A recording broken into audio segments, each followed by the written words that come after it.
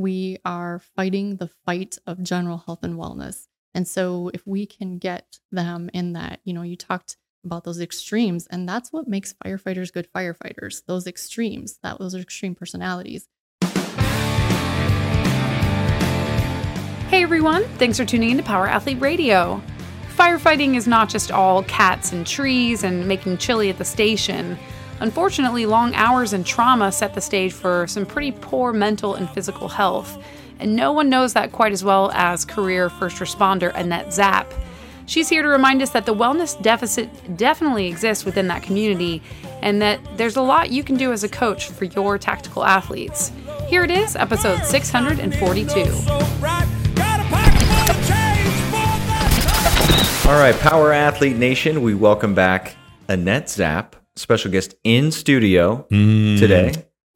We got a career firefighter who provides health and wellness solution to fire departments and is on a mission to ensure that every fighter feels supported physically, mentally, or emotionally in the work they do. Also, a previous Power Athlete Radio guest, episode 354, where we spent a lot of time talking about anxiety, depression, suicide, and then that component in the fire department. So I know we're going to expand on that, but also get into some burning questions. Was that a pun? Yeah, I was waiting for Charles to hit the laugh button about training, but yeah, it's just going to deadpan. Anyway, all right, enough. And Annette, welcome back. Thank you. And I do feel like you undersold the last episode because we also talked about Backdraft and Chicago Fire. Well, that's implied. All of my questions are related to the documentaries. Good. Backdraft. Well, I think we're going to have to revisit them at least 20 minutes. I mean, not longer. Did you watch Backdraft last night like I did? In preparation for this, I watch it every night, so it's like, all right. It's how you cry yourself to sleep. I mean, Kurt Russell's just the big brother I never had. Backdraft was bad.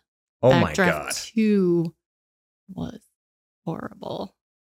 Have you seen it? No, but I didn't even know they made the plot. It welcomes back Billy B. Oh, well, I mean, it's probably the only work Billy Baldwin's had since Backdraft 1. He was just waiting around for them to call him. Maybe. I think you're right. I think you're absolutely right. Annette, you're back in town for the NSCA Tactical Conference, in which we are both presenting. And you're on a panel with some badasses, including Power Athlete Radio alum Tyler Christensen. Yes. And your topic of discussion, which we want to get into here, where is the future of tactical training headed? Can I just ask you, how did I get on that panel? I'm not sure. I think they just threw everyone's name in a hat. I'm very, very overwhelmed, but also very excited. So where is tactical training headed in fire? Well, I'll give you the end first. I truly believe that within 10 years, every single fire department of any size, so, not the tiny departments, likely not the volunteer departments, but any fire department of 75 or more members will have an embedded health and wellness tactical professional within the department. You heard that here first. And I think the reason that is going to happen is that the return on investment for health and wellness professionals in tactical is enormous. But the problem is, especially in fire, no one wants to be an early adopter. It's like when the new iPhone comes out, I wait. I didn't get the 13 until a couple of weeks ago. So I'm not an early adopter either. But the fire service always kind of waits to see what's going to happen before they pull the trigger, so to speak. But, we have bigger programs, Denver Fire, Phoenix Fire, Fairfax County out on the East Coast with embedded civilians already. And so they're kind of what everyone's looking to. And I think that these smaller departments are going to quickly get on board once they see that return investment, for sure. Is this usually somebody within the department, or are they bringing out outside contractors, civilians? So the departments that I mentioned are all led by civilians. And I think that's really important. The fire service is really big on the train the trainer concept. And train the trainer works great when we get a new ladder truck or when we get a door prop. We send 1 or 2 guys to the manufacturer or to a training facility, and they give those guys or girls training on the equipment. And then they come back and give all of the training to all of us. And so you get a new saw Someone goes and learns how to use it, comes back and tells us. That works great for equipment. It doesn't work very well for human performance because I have 30 years in human performance and I still some days feel like I don't know enough. And so now we send a firefighter who doesn't have any background in health and wellness. They probably don't have a degree in it. We send them to a 40-hour training and have them come out expected to be in charge of everyone's health and wellness. And further, we want them to be able to do that on duty for no extra pay. Doesn't work very well. Nope. I can't imagine it would. I'm sure people aren't fighting for that job. Well, they want to. There's a lot of firefighters that sincerely want to help their peers, but they just don't realize what they're getting into. And so the departments where I am managing the program now, and they have peer fitness trainers, they're great as force multipliers. They're wonderful. They can lead on-duty shift training that I feed them. They can refer people to me. I do some training with them, but they just feel really lost when they're thrown back to their department with no leadership whatsoever. So to answer your question, I think it's really important to have either a civilian or a very highly credentialed firefighter from another department. It doesn't work great to have someone from your own department, even if they know what they're doing, because you can't be a prophet in your own kingdom. That's true. There's a rule in the fire service. What makes you an expert? Go 5 miles away. Well, that's pretty much with like strength conditioning, same thing. I mean, the fact that we were in California and we got more jobs on the East Coast than we did on the West Coast. I mean, so distance, the farther away that you are, the more of an expert you are. Absolutely. And then just think of it. We're a family because, you check into a normal job 7, 8, 9 o'clock, and then you clock out at the end of the day and you go home. Well, we eat meals together. We sleep together, not physically together, but we sleep. We go to bed and we wake up together a third of our lives. So we're a family. And, if your brother's a mechanic, you might ask him if he knows what's wrong with your car, but you're going to double check his information with someone who really knows. And so that's kind of that whole, I truly believe we need to outsource. And hopefully it's coming to even smaller departments. Yeah. So how does the panel work? So everybody's a different member of the industry. We know Tyler is connected to the Air Force and their performance. So what's the expectation with the panel? You're going to lead the fire perspective, or is it going to push the whole industry forward? That's a great question, and usually something I find out about 5 minutes before it goes down. But what I'm picturing, I did a similar panel at NSCA National just a month ago, and it was just two of us, Joe Dank from the military and me. And it was actually one of the best attended. And it wasn't even a panel. It was one of those little groups in the expo hall where people just kind of gather around. And there were people spilling out. And so many people had questions about tactical. And so our panel here at Tactical will be different because, of course, the audience is different.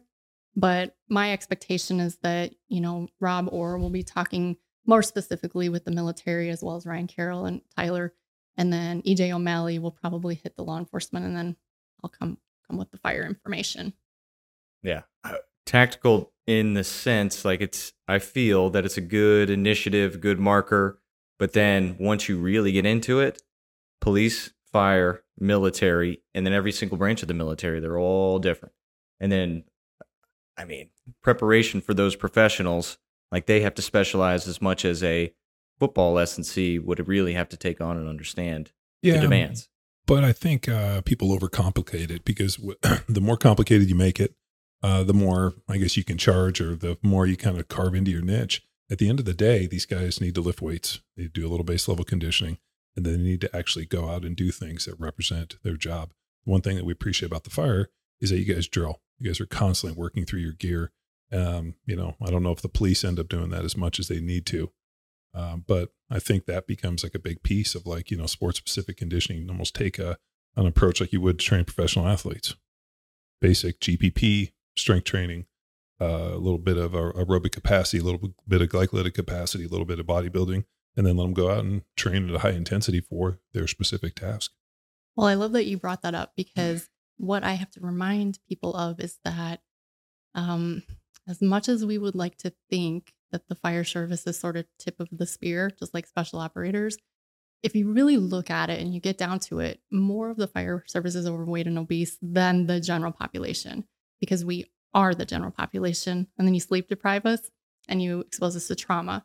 And so when I'm working with the fire department, it truly is, for the most part, that GPP, just getting them to a baseline level of fitness and getting them to an area of fitness where they are not at risk for cardiovascular disease and cancer and all of those things.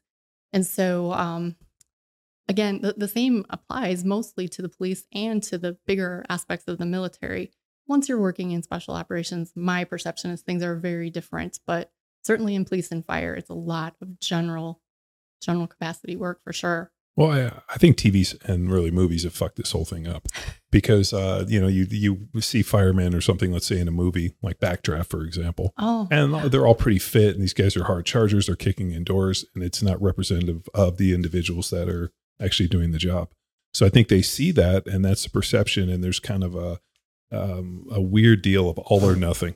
Mm-hmm. Like I was reading a bunch of stuff on like certain types of personalities of the people that would go into, let's say, special operations or a fireman or this, they tend to be a little more out on the rails, all or nothing individuals. Mm-hmm. That's why when they go to the bar, it's not just one drink.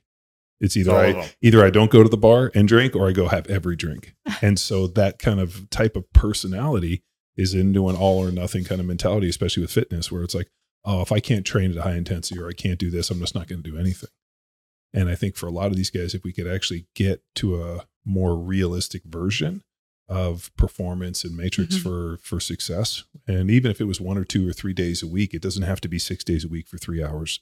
We had Leo on the podcast, and he's kind of like far and beyond what we'd normally expect. And I think for a lot of people, they think, oh, if I can't train it, and do what he's doing, I'm not going to do it. And I think just reaffirming and just refocusing what the end game is, which is what health, longevity, wellness, collecting your pension for longer than you actually worked at the department. Mm-hmm. So I hope to collect my pension until I'm 104 years old. Good luck on that one. Thanks. Speak to us now on shift. Like, what does that represent? 24 hours, 12 hours, 48. So those that are unfamiliar with the demands, how long is typical fireman on?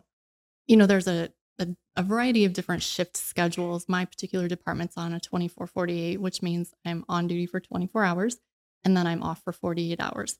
And that sounds like a great schedule until you think, oh, wait, I have to get up early the day I go to work. I have to get up early the day I'm getting off work. And so I might get to sleep in that first day off, but then I have to get up early again. So although it's probably one of the better schedules, it still represents a lot of sleep deprivation, especially if you're in a high volume call area. Then there's other schedules. There's the 48-96 schedule where you're on duty for 48 hours, which wouldn't be bad if you're on a slow department, but on a very busy department, that's, to me, overwhelming. And then you're off for 96. But that personality that John talked about, that's what makes guys think, oh man, if I do just one shift trade, now I'm off for 8 days in a row. So I'm going to do a whole bunch of shift trades. So that's not a great way to approach that.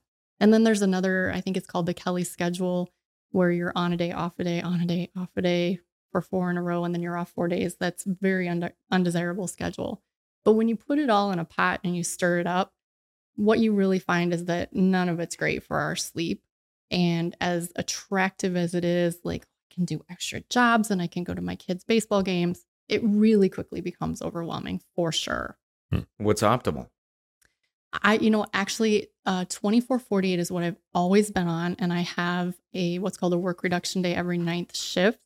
But there are some departments that have gone to a 24/72. And so they don't get any work reduction days, but they have that extra day off in between. I think that would be my go-to. And then there's a department in Texas, and I was going to check. I don't remember. I don't think it's Austin, and I'm sure it's not San Antonio, but it's a department in Texas that actually has a start time of 10 or 11 o'clock in the daytime rather than that 7, 6, 7, 8 o'clock time start. And so that gives people that extra day to sleep in a little bit later. And so that, I think, would be something that would be pretty desirable for me, for sure. Are you Googling a text? Are you going to find it? Yeah, Houston. Houston. You can see him. He's got his Spock eyebrow up as he's over there. Yeah. And I've heard some things about the Houston Police Department, and they, somebody maybe a politician in charge took the old pension, put it somewhere else, and then just gave a big FU to all the retirees. Oh, stole all the pension? Yeah, for another project. Yeah, the old shell game. Yeah, that's like when they you hear them, they're like, oh, we got to repurpose some of the Social Security money. And whenever I hear that, I'm like, you mean the money we already paid in that you stole out of my check? Now you're going to basically steal my money and repurpose it. So yeah, that's the classic. I don't think people realize that those funds are those are our money that they're just holding for us. I owe you. Yeah. 150,000. You're going to hold on that one, John. Oh, it's awful. So like the culture's already gone this way, and now you're kind of fighting the tide, trying to bring in a different type of culture. Is it almost like the point where you realize that the guys that have been there for a while that are indoctrinated into another kite in this deal are almost like you're just trying to save them, like throw them a lifeline, where the big focus is on the guys that are coming in, because it's a lot easier to like work with those guys from day one and extend a certain way opposed from getting people to switch a certain lifestyle? You know what? To some extent, you are absolutely correct. We call them the dinosaurs. The dinosaurs are leaving, and the new people coming in are much more knowledgeable about health and wellness, and they're more interested in it. But here's the thing. They're also much more unfit, because in Illinois, at least a few years ago, I don't remember how long, Tex, you'll have to Google it, many of the schools took out mandatory physical fitness. And so we are getting candidates coming in their 20s, male candidates who are like 25% body fat in their 20s. And what you have to remember is that when you hire someone, they are likely in the best shape they're ever going to be in. And so things are only going to go downhill. So they are more interested in health, wellness, and nutrition, but they're also fighting a greater battle because they're less fit. Mm-hmm. So it's a very big challenge. The other thing that you can throw in the mix is that, speaking of the pension, in the state of Illinois, our states and departments mismanaged our pension. So we, the firefighters, have always put in our portion without fail. We've always put in our portion. But some of the departments undercut what they should have been putting in to the tune of millions and millions of dollars. And so the state came in a few years ago and they're like, whoa, this whole pension thing is a mess. We have to fix this somehow. And their solution was, we're going to create a second tier of pension people, and they'll get less, and they have to pay more, and they have to work longer, and that's going to solve all of the problems. Well, unfortunately, what we're going to see in 30 years when these people are getting into their 50s is a lot more pension duty injuries. So you may have to work until you're 55 or older, but you've already pensioned off on a hip disability or something like that. So I think that this is going to backfire big time. Because we created that second level of pension, the job is less desirable. Mm. So when I was trying to get hired, there would be hundreds, literally hundreds, 500 people took the test for the department that I got hired on. And we are lucky to get 15 people now testing. Some departments get 0. Because of the pension. I think because of the fact that the job is a lot less attractive now. So being a public servant is less attractive. Sure. And the pension is less attractive too. So do you think a lot of people were doing the job specifically because of the pension, almost like, be a teacher in California? I mean, obviously the money's not good, but there's a pretty good pension program and retirement. And I think that was definitely a draw. I didn't grow up from a small child waving at the fire trucks and wanting to be a firefighter. I didn't even know about the career for the longest time. Many of my coworkers did grow up wanting to be a firefighter, but I do think that pension is definitely something that people, they look at it and they look at that security because it's a defined benefit. Mm-hmm. So it makes it very attractive, less attractive. So do you think people come into the job not knowing that maybe they might not get as much pension on the backside, but if you get hurt on the job, then you're going to age it or you're going to injure out a little bit? I don't know if people actually think about that. That's the thing I think about in the health and wellness career. Now I have to get these people, because think about it. You have to work till you're 55. So if you start when you're 21, how long is that? Do the math for me. That's way longer than you had to before. And so these people, it's like training age. my training age in the fire service is pretty darn old, and I'm only doing 20 years. So regardless of when you start, everybody retires at 55, 54? Now you have to do a minimum of 25 years, whereas I had to do 20, and you have to be a minimum of 55 years old, whereas I had to be 50. So it could really bump up, because if I had started at the age I started, 33, and had to do 25 years, now we're looking at 58 instead of 53. I can't see myself doing the job at 58. So you really have to get in this thing by the time you're 30. I would say so, yes, absolutely. And be as fit as you possibly can for your own health and well-being before you start. There's this perception, I think, that, I'm starting on the fire department, I'm going to the academy, I'm going to get so fit. And maybe you will get a little bit more fit. If you're unfit, you'll get a little bit more fit. But that's not a good way to think of it, for sure. Because the numbers are less, when people go to the academy, are they more likely to pass because they need the numbers? Whereas before, if you had 500 candidates, you sent them all to the academy and people peeled out, you had more to choose from? Yeah, that's a great question. That is, it's even different than when I started, because when I started, they did send us to an academy.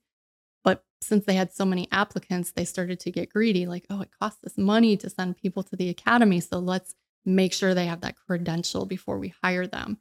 And so people, instead of going to a very formal academy like I went to, they're going to what we call in-house academies, part-time academies, or even just almost a pencil whip academy, where they go and get their tasks signed off by a volunteer department, and they really never have that experience that I had.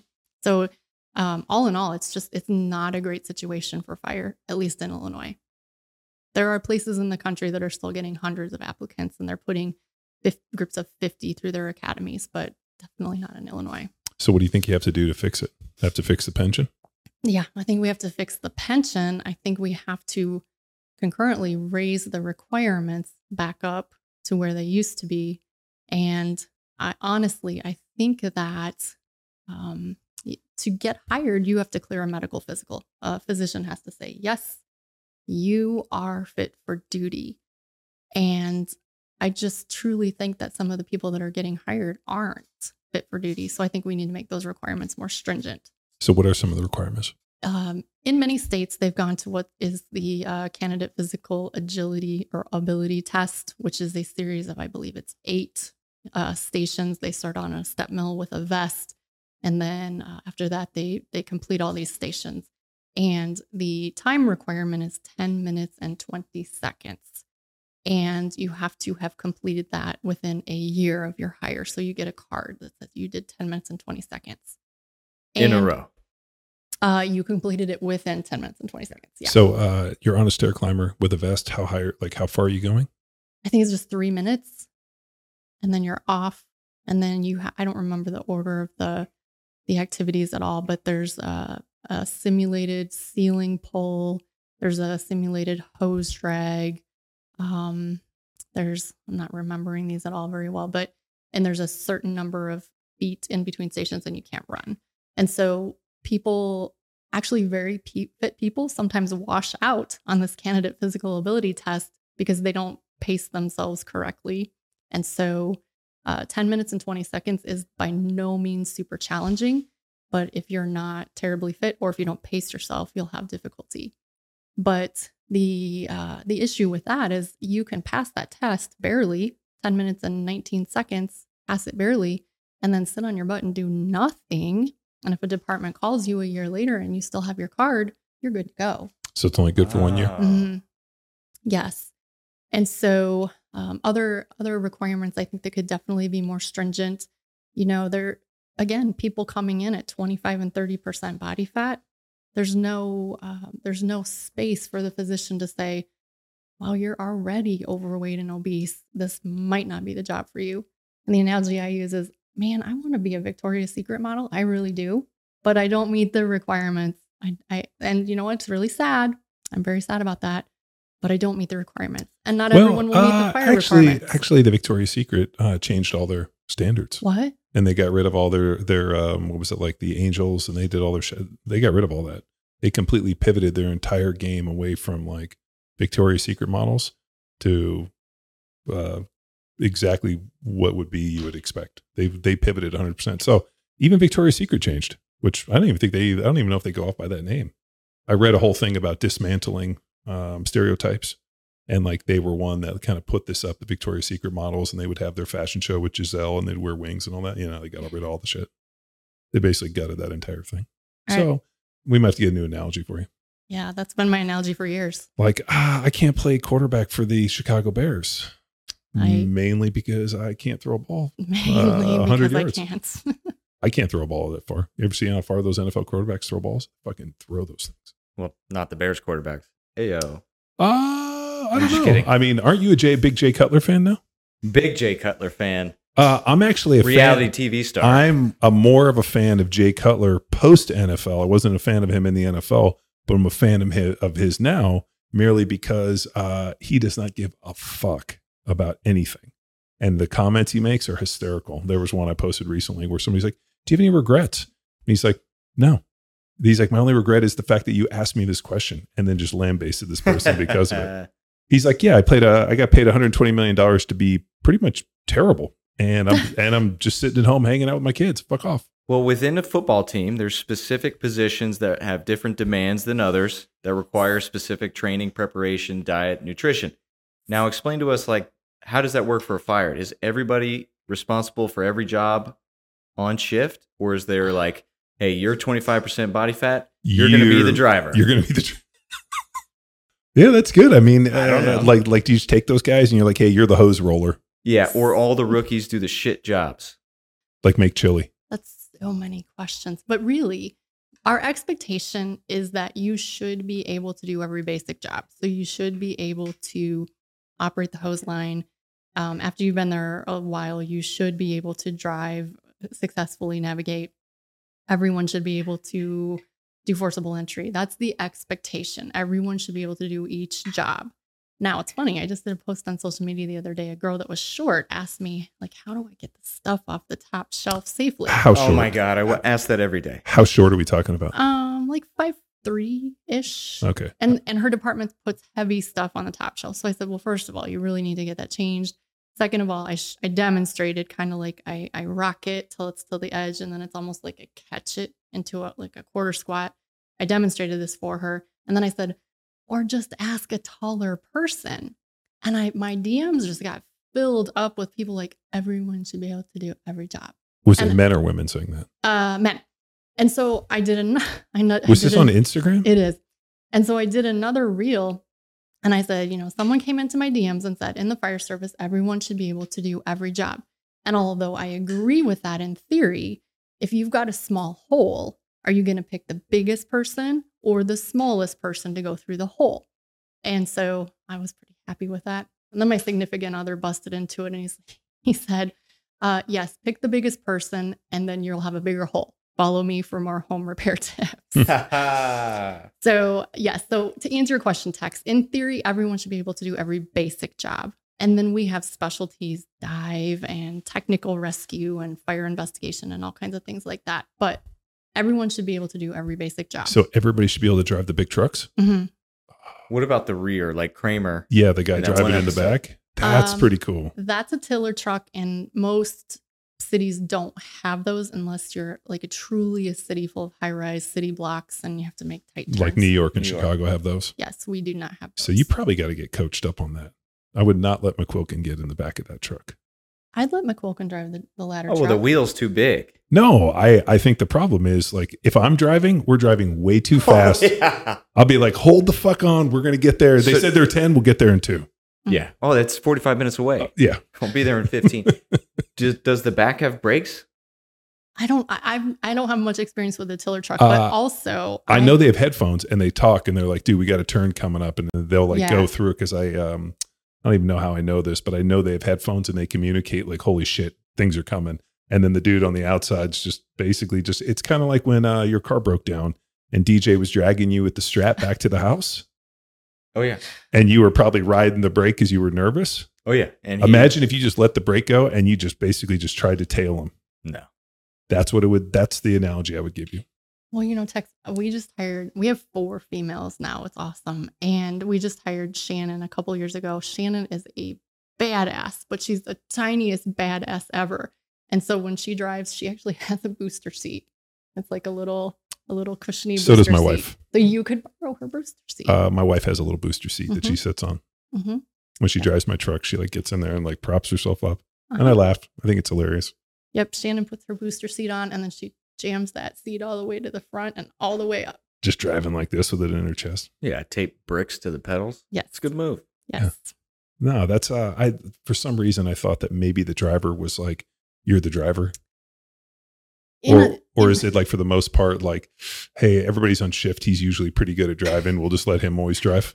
In a smaller department like mine, we generally try to give people rotations or chances. Now, if the guy's been there forever, he's going to be my driver. Sorry, new guy, but the old guy's the driver. It's kind of like wherever we go, I drive. Yeah. One, because I drive fast and I'm usually pretty good. So like we get in the car, the kids know I always drive. Oh, you don't let the kids drive? No. Okay. I did do I had to go to the Hall of Fame deal and I flew to Dallas and they canceled my flight. I couldn't get to the Hall of Fame. So I had to rent a car and drive home. So I had a rental car. And when I came in, I took the opportunity to teach my daughters who are 10 how to drive with the rental car. It's perfect. I'm like, hey, we got a rental car. It's a simple little it's a toy. Speed bump. You're going to want to speed up. Yeah. No, that's actually very true. My daughter, we went into the turn and I told her, I'm like, hey, always brake into a turn. She somehow thought gas. So we go into the turn and she accelerates and we're going right at a tree. And I just was like, oh, Lord. Just took a deep breath. This is it. We're going to hit this thing. And she fucking maneuvered and we got past it. And my other daughter in the back seat was like hyperventilating. And so I'm like, okay, your turn. And they're like, Dad, you weren't even nervous. I'm like, anything was going to happen, like just would have happened. But yeah, I think being able to drive, especially as a girl, is extremely important because I don't think that people empower girls to drive, especially at a young age. Well, and funny story. I grew up for a few years, at least on a farm. And what you do on farms is you drive tractors and you learn how to drive with your knee. And so my girlfriend, Johanna, we're coming here, eating sandwiches, driving on whatever Tex said 35. And I'm driving with my knee like a boss. And I said to her, can you drive with your knee? And she's like, yeah. So it's a tough girl thing, I think. A tall girl thing. Yeah. Tall girl thing, maybe. Yeah. I can drive with my knees. Do it all the time. But texting. No. You're watching a movie? Yeah. Watching a movie, eating a sandwich. To drinking answer hot your coffee. question, at bigger departments, usually the driver is a promoted and tested position at the big department. So those people get to drive all the time. That'd be a fun job. It is fun. I would like to be a fireman just so I get to drive big trucks.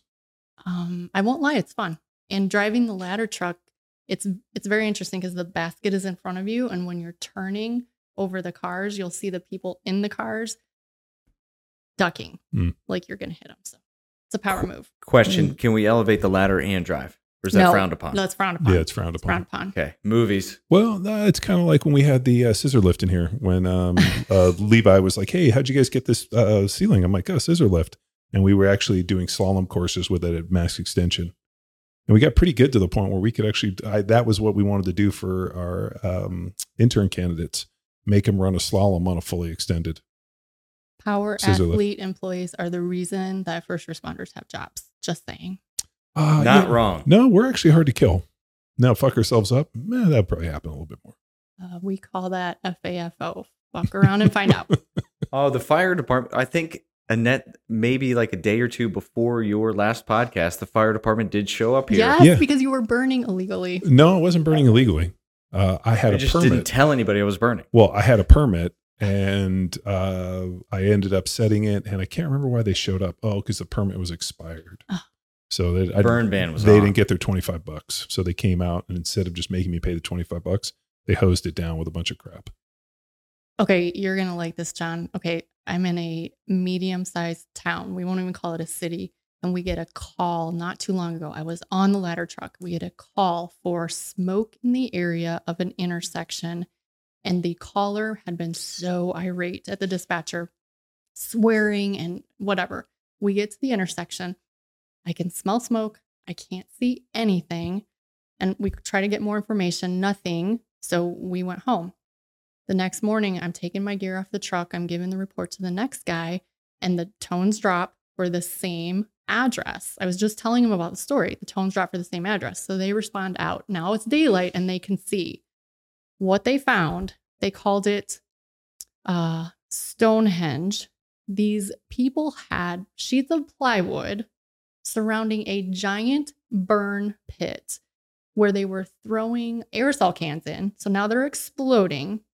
These hillbillies are drunk and wearing garbage bags.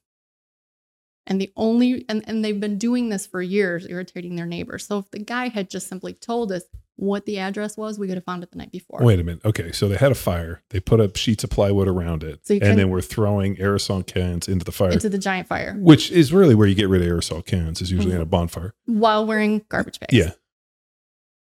And while they were drunk. Drunk or meth, or both?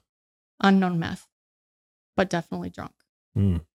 So, and they were doing this to upset their neighbor? No, I think they were just doing it because they were hillbillies. And please remind me to show you the pictures. I have a whole album dedicated to this.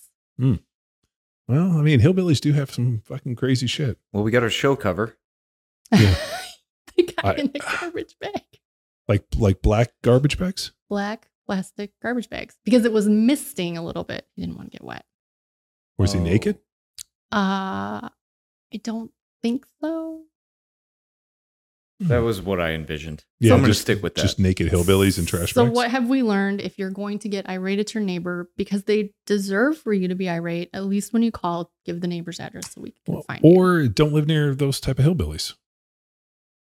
Drag your trailer somewhere else. The hillbilly said to the officer on the truck, we've had this bonfire going for like 3 years behind Stonehenge. You mean behind plywood? Plywood hedge. So the plywood were they replacing the plywood, or it just never burned? Oh no. Man, we're going to definitely need more pictures of this. Yeah. Yeah. Meth's a hell of a drug. The guy that the ceiling here in power and in the office is all cedar. And the guy that brought us the cedar, I actually don't even know his name. I just called him Hillbilly. And so he brought it from Bastrop and brought us all this just like sliced cedar, and then we planed it and nailed it up. And then he had a bunch of trash, and he's like, "Hey, can I borrow your trailer to go get rid of the trash?" I said, "No problem." The dude skips town and takes my shitty trailer with him. Wait, how do you go to the dump now? Different trailer? No, this is a good story. So the trailer that I have is so ugly that nobody would steal it, and I got it for free, which is even better. And so he basically takes my trailer, and I'm like, dude, this is awful. Like, I don't know where this guy lives. So I end up calling him on the phone like about a week later, and he was pretty fucked up when I talked to him, and I was like, "Hey man, I got to come over and drop you off some money." So he gives me his address, and I drive out to Bastrop, out into like hillbilly fucking central, and I reclaimed my trailer. I pulled up, I latched it up, and he's like, "Hey, I thought you were going to bring me some money." And I was like, "Yeah, here it is. You fucking won." And I fucking drove away in my trailer, and we've had it ever since. So hillbilly almost stole our trailer. And if you would have seen how that dude was living, it was something fierce. He, like bathtub on the outside, like it was just, it was real interesting. But yeah, man, people are insane. So do most of the candidates come in with like, obviously graduated high school, but do they come in with college degrees? It varies. Some of them come in with like an associate's degree. You get a few extra points on the hiring process if you have an associate's degree or a bachelor's degree. I would say maybe 50-50. So many of them are very young. They're coming right, they've had a few jobs, and then they're 21 and they're getting hired. And then some of them takes longer. So they're, in their early 30s. But I would say it's a good mix of degrees and no degrees. Do you think it's as glorious? I mean, like I always thought being a fireman was pretty cool. Like it wasn't something I was necessarily going to do. But like one of the guys I played high school football with went to college. And then when he got out of college, his dad was a fire chief and got into the fire department in LA County and has been there ever since. So I always thought like it was a pretty cool, like they had a cool schedule. They always had enough time to start other weird side businesses. Right. Which always feels like every fireman I've ever met always has another side business. You got a guy. Yeah. One of the firemen that we used to run into a bunch ended up being a big time bookie. Oh yeah. I think he ended up getting into some trouble about that. But like it had like a pretty good shine on it. Do you think that that's kind of deteriorated a little bit? Like I'm surprised that you guys are struggling to get people in the door. We definitely run a lot of calls different than I thought that we would be running. Man, I thought I was going to be saving lives left and right. I have not saved very many lives. And a lot of the calls that we run are EMS calls, which are, basic life support, runny noses, honestly, things like that. And so that's a little bit less exciting than I thought it was going to be. I think that we educated people for the longest time to call the fire department. You have an emergency, call the fire department. But I think we did a poor job defining what those emergencies are. So they call us for everything. If their toilet is flooding their house, they call 911, and we go and we actually do fix it to the extent of shutting the water off to the toilet. And so it's definitely not what I thought it was going to be, but it also has given me the impetus to sort of my second career, because I say it this way. I won't save many civilians being a firefighter, but if I can save firefighters, then I can be sort of that force multiplier. So the more firefighters I save, the more civilians that can ultimately, hopefully, be saved. So that's my reasoning that I'm using now. So what's the hierarchy on saving these guys? I mean, I know last time we talked about, pulling up to a call and seeing something pretty awful.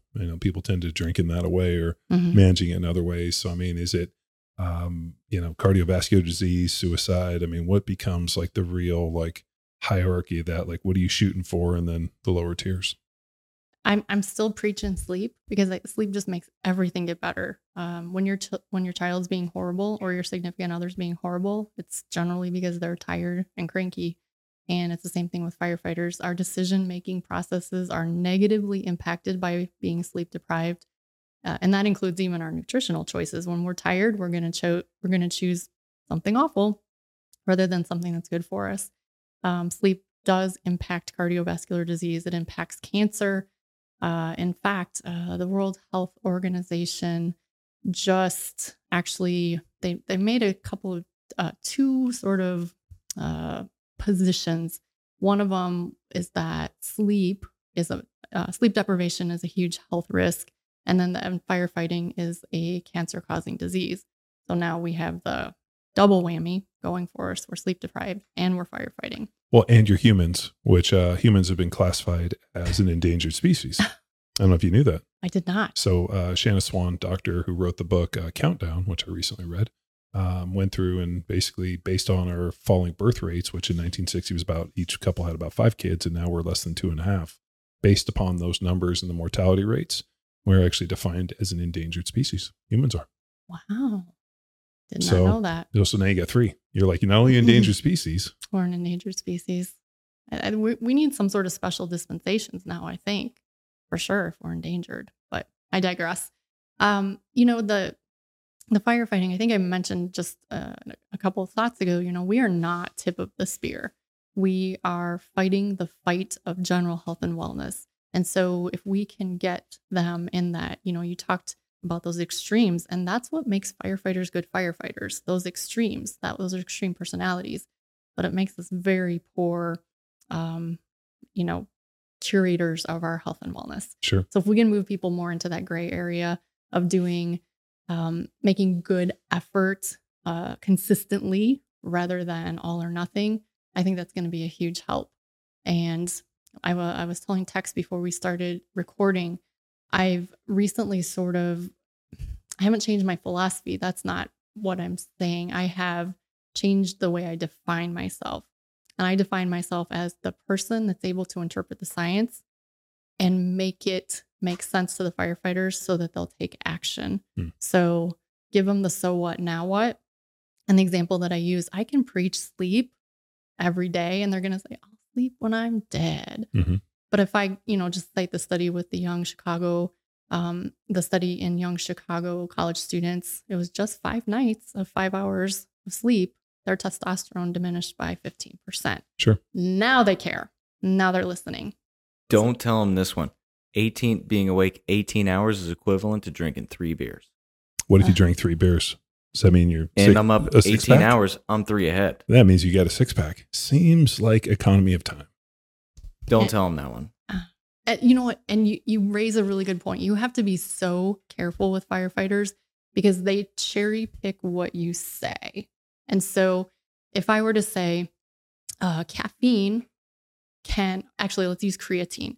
Creatine's been shown to help soften the impacts of sleep deprivation. So when you are sleep deprived, if you are also taking creatine, you probably have better executive functioning.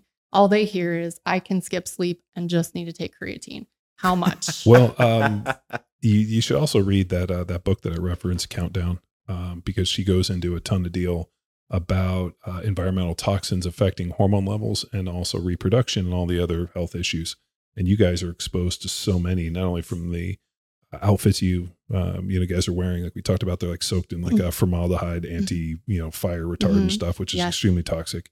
But also the things that you guys are running into. I mean, whether it be asbestos and things when you start burning stuff, you're talking about hillbillies burning aerosol cans behind what else are they burning? Like diapers, tires, probably grandma. I mean, they're burning everything. Burn it all. Yeah. And so you guys are really exposed to all these fumes. So, I mean, it'd be pretty interesting to think about all the environmental factors that are, because they affect, the leaching of plastic, BPAs. I mean, I had no concept that was as damaging as it is. I mean, the statistics that she had in the book said that our grandfathers produced twice as much sperm as a 35-year-old man in like this, whatever, like our grandfather's age at our, 10 years older than we are today, produced twice as much sperm. That a woman in the 60s was more fertile at age 35 than a 25-year-old woman is today. So, I mean, it goes through all of this kind of sheet. And the way that they tracked all this was through sperm banks and fertility clinics, because people were coming in. So they've had all this pretty amazing. But I keep thinking, like with the fire deal, sleep deprivation, out of shape, obviously not good physical shape to begin with, and then being exposed to all these environmental toxins.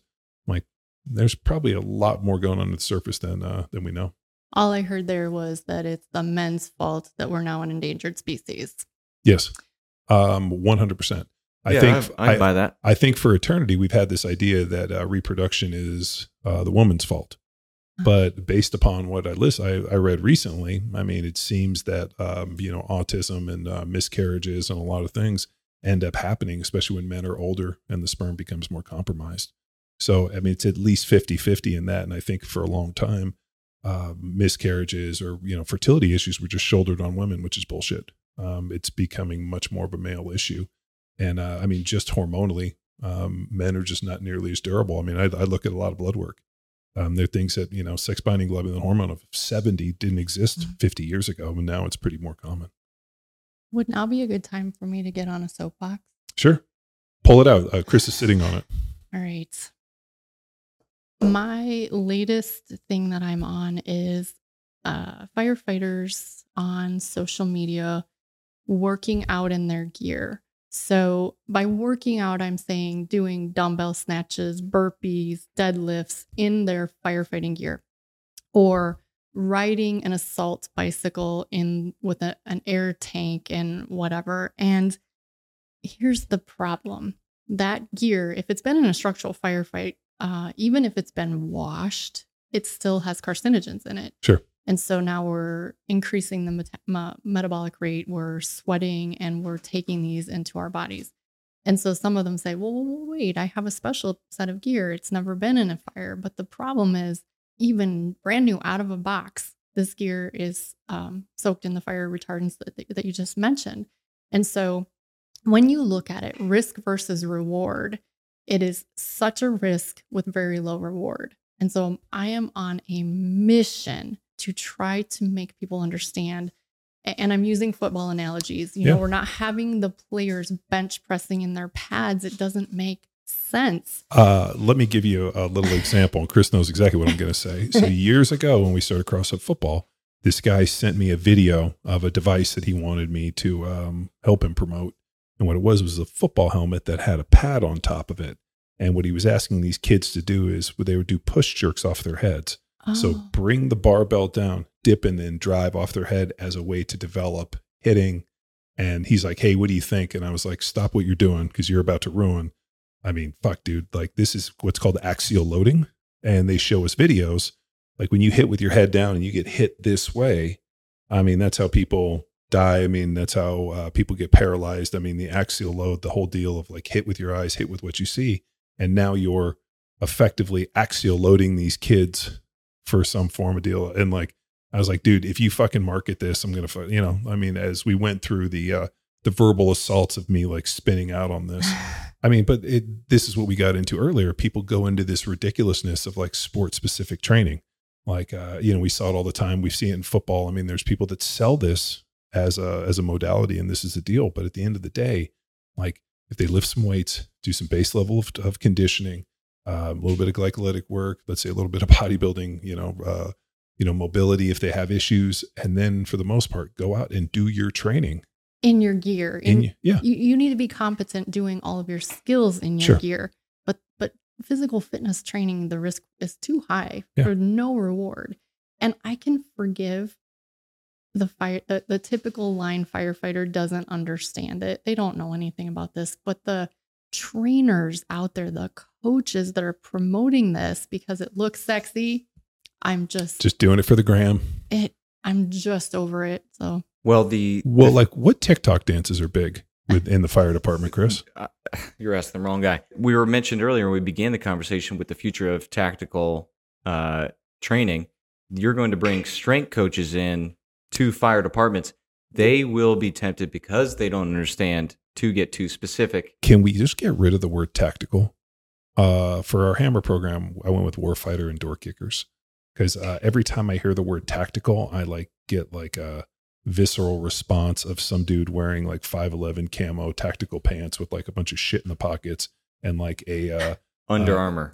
Under Armour shirt, and then like a Strike Eagle fucking a holster on their hip. Like, I think the word tactical has just been it's been abused. Honestly, it needs to go to counseling to talk to somebody. And I think the problem is that by talking about firefighters in terms of a tactical sense, they are creating this image in terms of like, we just need you to, need you to be a stronger human. I need you to be a more fit human. I need you to be an actual person first before we get into this tactical thing where all of a sudden now you got on your, fucking Dickies and you got to go out there. So I think we've couched this thing in the wrong way in that, like, we don't need these guys to be tactical. I don't need them to like effectively kick in a door and clear a room. I need them to like not fucking die by being fit enough to not have a heart attack. I think Dr. Andrew Spino from Functional Range Conditioning says, make shit work nice and be a better human. Like, just be better at humaning. And I think that would be perfect. Yeah. Well, I think, not that I hate fucking passive language like that, but it feels that, for a job as a firefighter, humanity's a big piece of it. I mean, you're interacting with other humans that are potentially at their weakest moment, whether it be in an accident or this. I mean, the only thing I can equate it to is, my son has type 1 diabetes. And when he was in AK and was like, really like, we didn't know. And like, all of a sudden I got up and he had lost a bunch of weight. His lips were blue and he started throwing up. And like, my whole deal was like, scoop him up, let's go to the hospital. And my wife's like, call 911. If they send an ambulance, they'll get him there faster. And I'm like, I don't want to bother those people. Like, we can get there. That's a real emergency though. Yeah, I know it's a real emergency. So in my thought, I'm like, shit, we'll deal with ourselves. Scoop them up. I'll fucking drive fast. And if we got to police chase, we'll fucking get him there. And, but my wife called. And so the firemen came in and like, stabilized him, got him in, got him there. And we ended up figuring out that he was type 1 diabetic. But like, that's a situation when those dudes come in and there's your, 4 or 5 year old child who's turning blue, and like this moment of humanity where you're seeing people and like, my wife's freaking out. For me, like stressful situations just make me more calm. But we have this issue that we have to deal with. And I think the issue comes down to you're dealing with people at their worst or at their most vulnerable.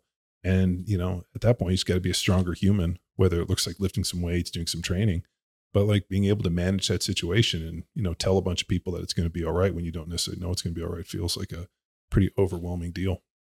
And that situation for us is not that challenging because it is a true emergency. And that's what we're trained for. Where we tend to have problems with our compassion fatigue is those people that are calling at 3 a.m. for nonsense. And that's when it's really hard to be at your best and be really kind. Like my toilet's clogged. Yeah. Or, I've had this cough for 3 weeks and now I just think I need to go because I'll get seen. faster or something like that. That's very hard. But what Do you- you're talking about. Do you think that the messaging is messed up? That the messaging where it's like, you're in trouble, dial 911. I mean, I like personally, I think other than that situation, I can't imagine a situation where I call 911. Like somebody's going to have a gaping hole in their chest and I can't get them to the fucking hospital in time. I mean, that's the only way I think about it. I mean, the fact that like we were trying to burn some shit and the people at the school got nervous and called and the firemen showed up and like hosed their shit down. I was pretty mad about that because I didn't pay my $25 deal. Like that's not an emergency. That's just a fucking clerical error. I think the messaging is messed up, and I am personally trying to correct that a little bit. We have a lot of calls for help for elderly people that just fall, or that's the big one. They've fallen and they can't get up. And Life alert. Yes, but what our guys tend to say, because they don't know what else to say, is they say, "That's okay. That's our job." That's not the right message.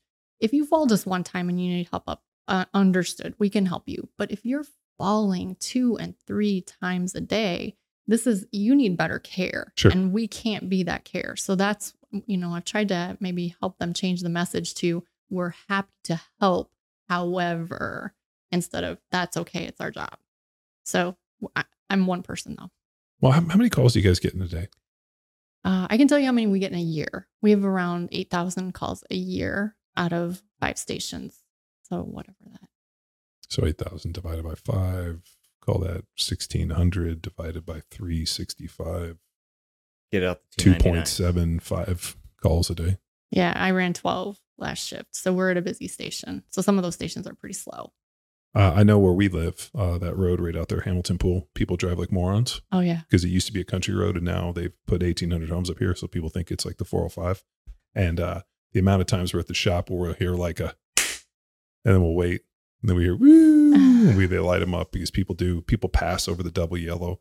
The amount of stupid things I see on a daily basis, I'm like, and I just feel bad. I see those guys going up and down, having to mess with them. I mean, so much so that they put a station right up the road on us. Well, and the thing that we have to also consider is that with all of the industries, everyone's trying to do more with less people. And so we have 2 less rigs or 18 less people than when I started. Much greater call volume, much greater job responsibility. So now we have to do fire inspections that we never had to do. I mean, there's just a lot more going on. And so that creates a lot of stress too. There's just really no downtime anymore. Why? We need better preparation. So what's the fix? I mean, if if you could play Wizard of Oz and stand behind the curtain and pull some levers, what is it? I mean, is it a centralized app that all firemen have to check into that, gives them a daily wellness score and that they have to log their fitness and their training, that tracks every one of their metrics through a watch, where now all of a sudden somebody can sit back there and see when a person, obviously you haven't slept, your heart rate's elevated, and then you can go make an intervention. I mean, that's like, in a perfect world, that's what we would do. We would just plug in technology and find people that were, not falling within the realm we needed them to, and to go and fix those people. Well, absolutely, because we're more sleep deprived, we're making poor decisions. So the truck drivers and the airline pilots years ago had to start being more accountable for the amount of sleep and rest that they got. I'm not sure how that's tracked, but they definitely changed flights just because the flight crew did not get enough sleep. Truck drivers have to go through the weigh stations, and they have logs. Okay. And so they have to like fill out the logs, and then somebody signs a log, and they go through and they have to do, I think it's like every 12 hours they have to stop. I mean, that's like when you drive on the road, you see those dudes just truck running, just sleeping, and they have to get X amount of sleep. I mean, I don't know if they all do it, but I know that they're pretty stringent on that. We would definitely have to be able to somehow track accountability off duty, because that's the other thing. These young guys and girls coming in, they've got this great job and they decide they're going to buy a $70,000 truck. Now we have to take all of the overtime. We have to have all of the extra jobs. And by the way, we want to party and play video games and all that stuff too. So we have to make them more accountable for their time off if we're going to try to be more accountable to them. But I think the big thing is we as fire departments have to provide time and professional resources. So when I'm going to work with a department, I have 2 requirements. The first one is you need to already be providing comprehensive medical physicals once per year. If you're not, I'm not the right person for you. Spend your money on that first. The second one is I need you to carve out time for your people and not just say they can work out on duty whenever they want to, when they have time.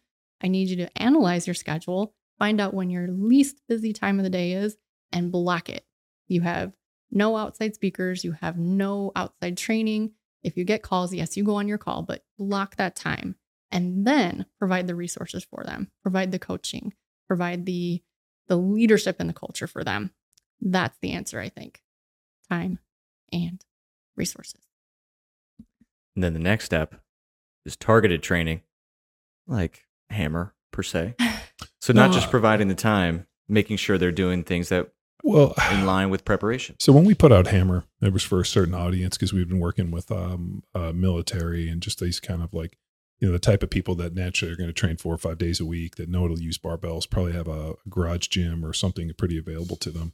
But actually, as sitting here listening, I like something more basic. I mean, it's just like, this is fitness. Shake hands. You guys are going to be friends for 3 months. And then at the end of 3 months, we're going to maybe find a new friend for you. Like feels like, I mean, when you have people at the academy, they're coming in 25, 30% body fat. I mean, that's either I've done nothing or I've legitimately tried to be this heavy. And the problem that's happening in official academies, on the East Coast where they're still putting 50 and 75 people through academies at a time too, is that they do have civilian people, experts, but they also have they call them their cadre of instructors who tend to use fitness as a punishment. And so even if you are walking in, you are unfit, you are now being punished with fitness. So what you say when you get done is, I'm never doing that shit again. Sure. I am done. And so if we could flip that script a little bit and instill that love of health and wellness and fitness, find something they enjoy, find something that's low barrier to entry, and then so how do we punish them? Oh, running sprints, running pillars. Extra. I was going to say math questions, math problems. Oh, you mean how should we punish them? Like how should we problem? Like you owe me. I need you to do they're in the academy. I need you to do these calculus proofs. No, like silly haircuts, like the friar tuck. I don't think you can do that. I think you get sued for messing people up like that. I think we should bring it back. Don't get me wrong. Or shave one eyebrow. Well, if we look at long term, the drama from a silly haircut for a week or your disdain for physical fitness. The reverse skunk. Just shave a stripe right down the middle of your head. Yeah, it's funny things like that. Yeah. I think in the fire service, and I can't speak to the law enforcement side, I can't speak to the military side, but I know in the fire service, we do a poor job with the educational process as it is. So I know that there are people that go to school to learn the art of educating people. And we do not use any of those methodologies in the fire service. And so I think if we were doing a better job educating our candidates, there wouldn't be the need for punishment. So there wouldn't be the need to run stairs, to do burpees, to do whatever, or for weird haircuts, or for Tex mustaches. It's called punishment. That's what we need to do. Tex, you look like a firefighter. Well, I'll tell you what, there is no bigger career for former CrossFit coaches than becoming a fireman. That's true. Actually, I know several firefighters that actually own CrossFit gyms and then went back because they realized CrossFit gym is not nearly as profitable and doesn't provide you pension. So if people wanted to get into the fire department, right? I mean, obviously like before the age of 30, because if you're, if they were mandatory retire you at 55, let's say, and you got to put in at least 25 years, then you got to get in before you're 30 to be able to get pension. I'm sure there are people that have joined and been like, fuck it, I ain't getting a pension. Yes. Also mandatory in Illinois is 65. So we just had a 65-year-old retire recently. He was a very good firefighter. So yes. So what would I recommend to them? Yeah. I get this question almost weekly. And the first thing I do is I tell them all the bad things about the fire service because I want them to understand from the outset. Most people lead with the good stuff. So I tell them all the bad stuff. And then I say, I need you to do a couple things. The first thing is I need you to be as absolutely physically and mentally fit as you can. So everyone has baggage. Everyone's bringing baggage with them. I need you to create a relationship with a counselor now before you even start. And maybe you only go twice a year. Maybe you go 3 times a year. Have that relationship before you even start so that when you have a problem, it's not weird. You already have a relationship. then I need you to start prioritizing your sleep and your nutrition and get yourself to be the healthiest human that you possibly can. And then you might be ready. What would be some some fitness markers for them? Like, should they be able to run, I don't know, 25-minute 5K? Should they be able to do 50 push-ups in one go? Like, I always think, like, especially for men, that if you can give people like, hey, here's a pretty good marker that if you could hit these markers, you would probably be pretty ready and be successful to be a firefighter. In my bag, I actually have a paper right now. I'm going to do a post on it on how fitness testing does or does not correlate with actual performance on the fire ground. And I just meant for the potential candidates who are going to apply, like they should have some basic markers to shoot for. 42 on their VO2 max is pretty well documented, and everything else it's all over the place. And so good aerobic fitness, they should have great mobility. So if they have restrictions in their squat pattern, in their overhead reaching, they should work on that really hard. But other than that, just the general health and wellness is really important, in my opinion. What about the ability to cook? Yes. I had a candidate on Christmas Eve nearly cut off not just his fingers, entire hand. He has such poor knife skills. And so I said, you need to put on the cut glove. We have to wear a cut glove now. And so he looks at me like I'm crazy and then puts it on the wrong hand. He puts it on the hand that he's got the knife in. So I relieved him of his duties and he was no longer allowed to cut. So yes, cooking skills, very important. So you have an adult male. Yes. That's not allowed to use a sharp instrument. He's doing better now. I just worked with him the other day. They've been working on the skills. Yeah. So I mastered that when I was 6. I was my mom's sous chef. And that was my job, to cut everything when I was 6. So, I mean, maybe these people just didn't learn how to cook in the kitchen. Maybe they didn't have a mom that cooked. Michael Myers with a knife. So maybe a cooking class might be a good recommendation. The International Society of Sports Nutrition just came out with a position stand. And one of the things they said was that health and wellness interventions work really well in firefighters. So if you have a cooking class or some sort of an educational class, very helpful. Well, I can't remember if we talked about this last time, but Game Changers, that vegan we talked documentary about did. The fucking worst. Where they're like fire. Well, I mean, so here's the thing. Even though I despise the vegans and I am not a fan, it is pretty hard for me to say this, that if they were to actually adopt that diet, it's probably healthier than what they're presently doing, just by the mere fact that they're not eating all that crap. Now, they're still eating a bunch of processed vegan shit, and in terms of the environment and all the other reasons that we get into it. But like at the end of the day, like it's really hard to be a 25% fat vegan. Is it? I don't know. I mean, we've never met them.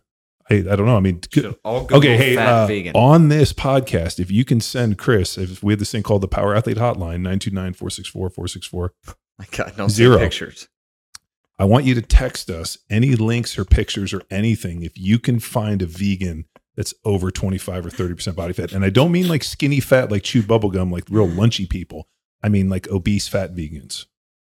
It's really interesting when firefighters don't know the name of the diet, if they are just looking at methods of eating, the one that they seem to respond to well is the Mediterranean diet. So they say, yeah, I think I could eat that way. The Mediterranean diet, I mean, you got fish, you got olive oil, I mean, you got vegetables.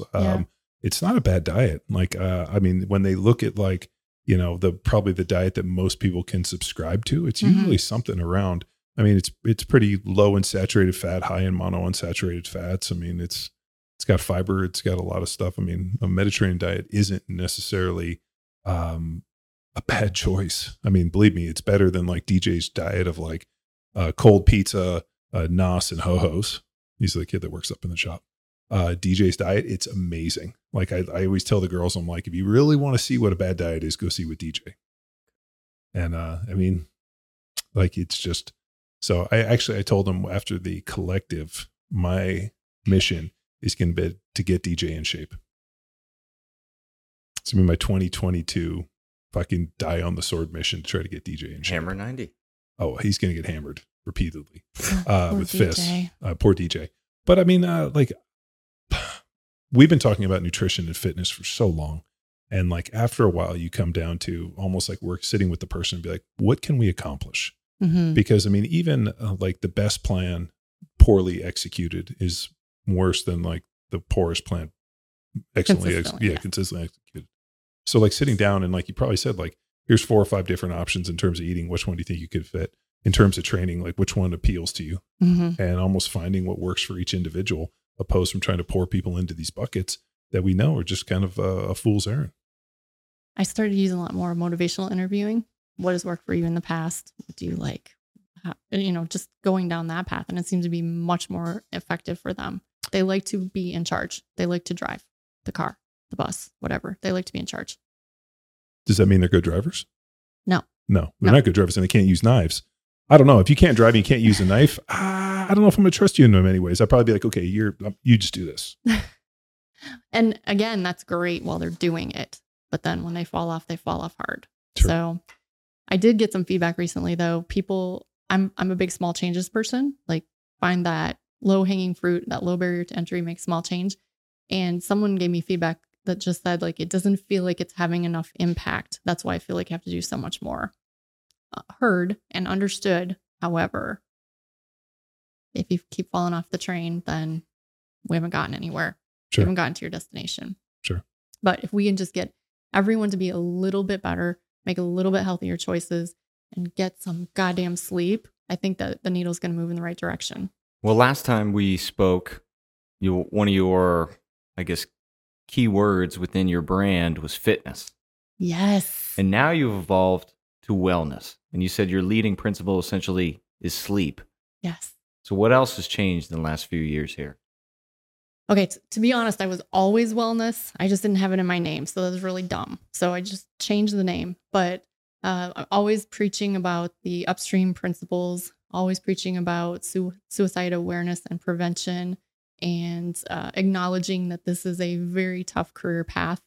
And then I came to the realization that I need to help a lot more people than I'm helping, and I cannot scale my business effectively at this time.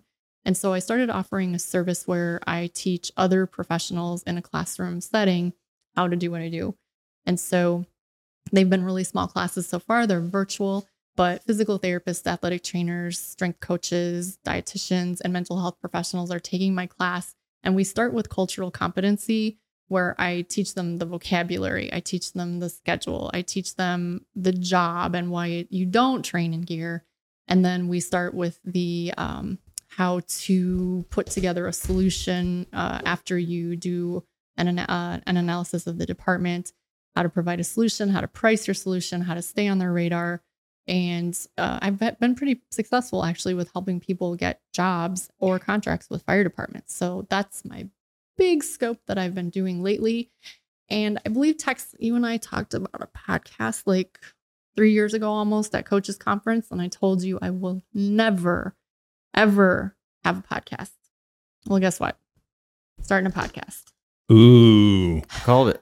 So actually, I'm recording my intro and all that stuff that's coming up Saturday. I have my first set of guests all booked, but not yet recorded.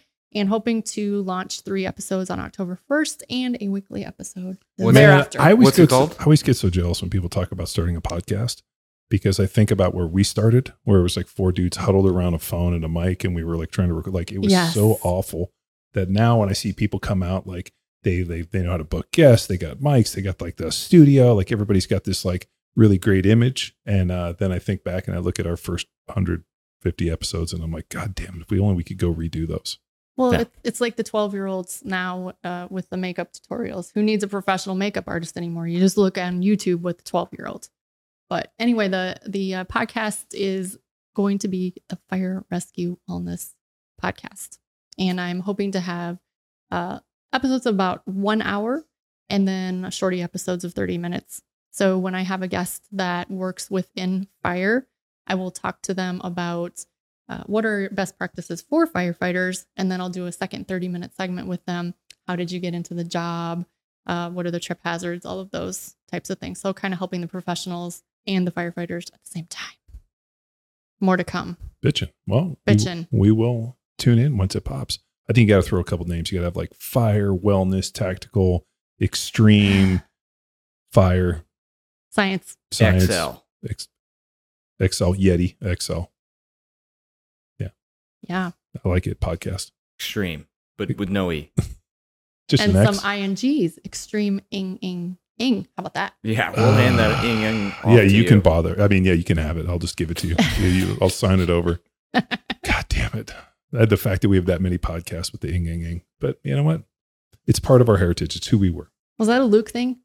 Yeah, it was. We had a soundboard that had a laugh track, and you could hit it, and then it would like strength conditioning, and then echo. And then you hit it, and it was an echo.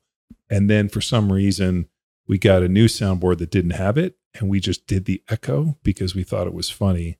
And then one time I was like, I went back and listened to the podcast. I'm like, this is so bad. Why are we doing this? So we just get rid of it. Like it. Reevaluated. I like it. No, I mean, you got to pivot and be able to change. Mm-hmm. I mean, what do we talk about? Neuroplasticity, not crystallizing. You have to be malleable and flexible and continue to move and be able to change, or you fucking die. And if I can start a podcast, I mean, anyone can, right? And they have. And they have. Indeed. Indeed. Well, I look forward to seeing the panel and hanging out with all the tactical pros. Are you just going to tell Tyler, like, you look so tactical? TC? Yeah. My boy? Just be like, Tyler, look how Dude. tactical you look. You don't look tactical enough. Let's go to the bar and get you You're there. tactical. Is Cal Dietz going to be there? I don't think this not one. presenting. He's not presenting. Yeah, he just might show up. Nobody knows. Nobody knows. He's like a smoke bomb. Well, yeah. If somebody's going to pick a fight, they'll be looking around for Cal to go pick a fight on foot position. Yeah. Because yeah. Be good. Well, cool. Well, thanks for tuning in to another episode of Power Athlete Radio. Now it's time for you to empower your performance. If you'd like to learn more about Annette Zapp, you can follow her on Instagram at Fire Rescue Wellness. Until next time, bye!